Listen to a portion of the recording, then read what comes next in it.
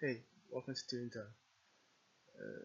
And here's today's transfer rumors and news.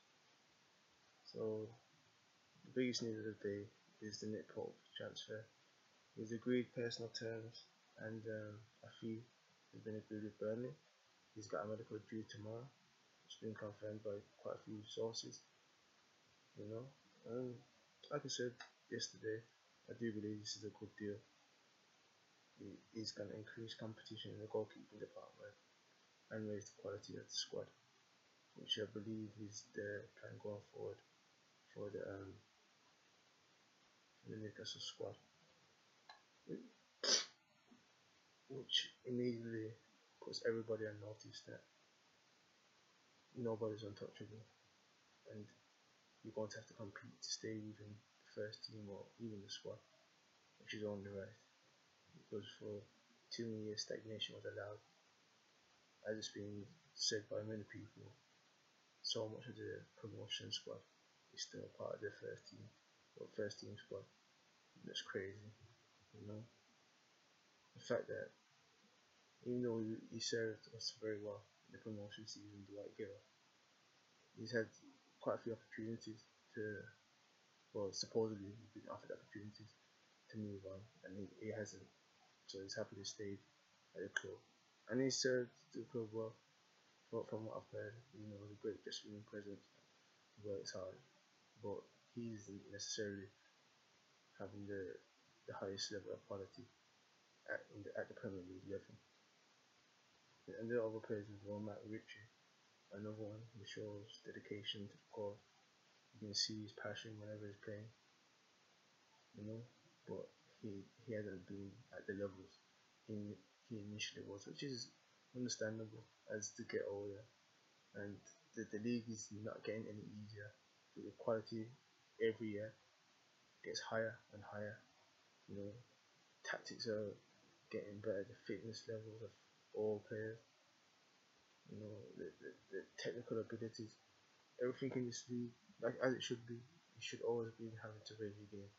And thankfully, now Newcastle are looking like having a professional behind the scenes team that is going to make Newcastle be as competitive as possible in the short and long term. Other rumours that have come up today, there's been talk of the Porto attacker. I think I'm just getting the information in 1 second. Jeremiah Wernick, Brazilian. He plays for Porto as a winger. Supposedly, but he's been linked to Newcastle, but I don't see it happening personally. He looks like he's another one of those agent links, unfortunately. Uh, it's tough looking at the rumours because there's just so many that are getting leaked. It's crazy. Um, so and, and because of that, you don't know what to believe. He's making it very tough to try and sift through all the nonsense and noise. So I do believe that the most probable ones will be like Ekitike and Pope. Not Ekitike and Bok, as well as a few others.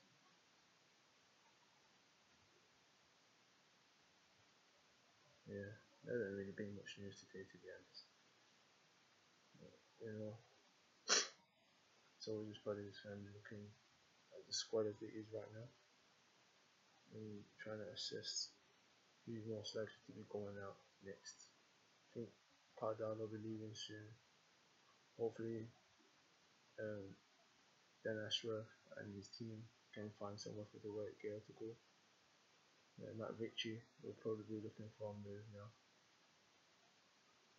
Um, Federico Fernandez, I reckon he'll be starting to look towards the exit door because he never got any opportunities really during the season. I think he's well in the pecking order, and because I've been linked with new defenders, I don't think he'll be getting really into the squad. So it's probably best for him to also be leaving.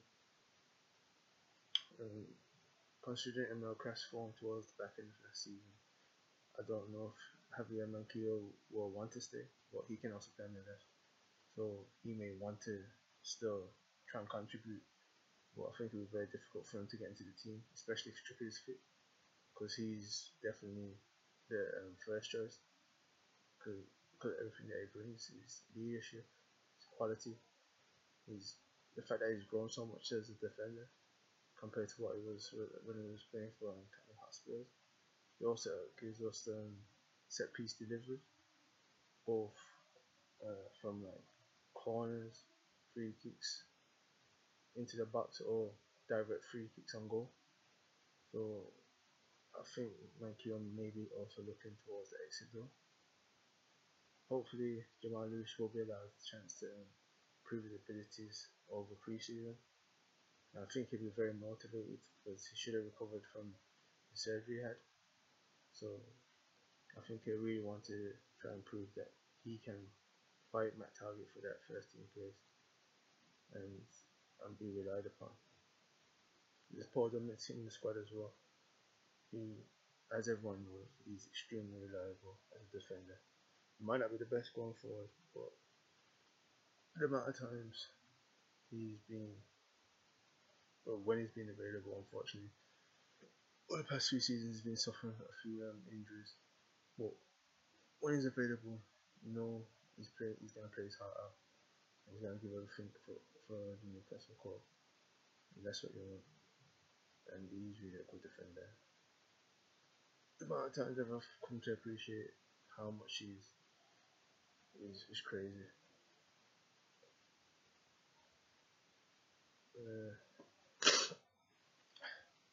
Yeah, I'm trying to think of who else maybe looking towards, maybe wondering whether their fate that late like elsewhere. I think Miguel will want to stay right now. His agent has definitely changed his tune compared to what he was saying. I think like 18 months ago, we were talking about all the other clubs were interested. I think he really wants to stay and be part of this project now. But I don't know whether he'll be able to. But I think Eddie Howe might have a plan for him, and he did have a decent link with Bruno Guimaraes. And you remember his goal against Crystal Palace? You know, is that off the ball movement that he's shown? He showed more willingness to make those type of runs. But it might be because he wasn't really given the impetus to think in those type of not set plays, but certain movements Eddie Howe would expect off plays, and I don't think there's a lot of instructions given by the previous regime or the previous management team.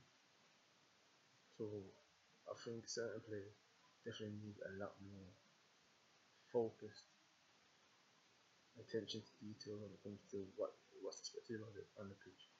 Could definitely tell Sean Longstaff suffered from that, because compared to how he played for Rafa Benitez and how he played for Steve Bruce, it's leagues apart.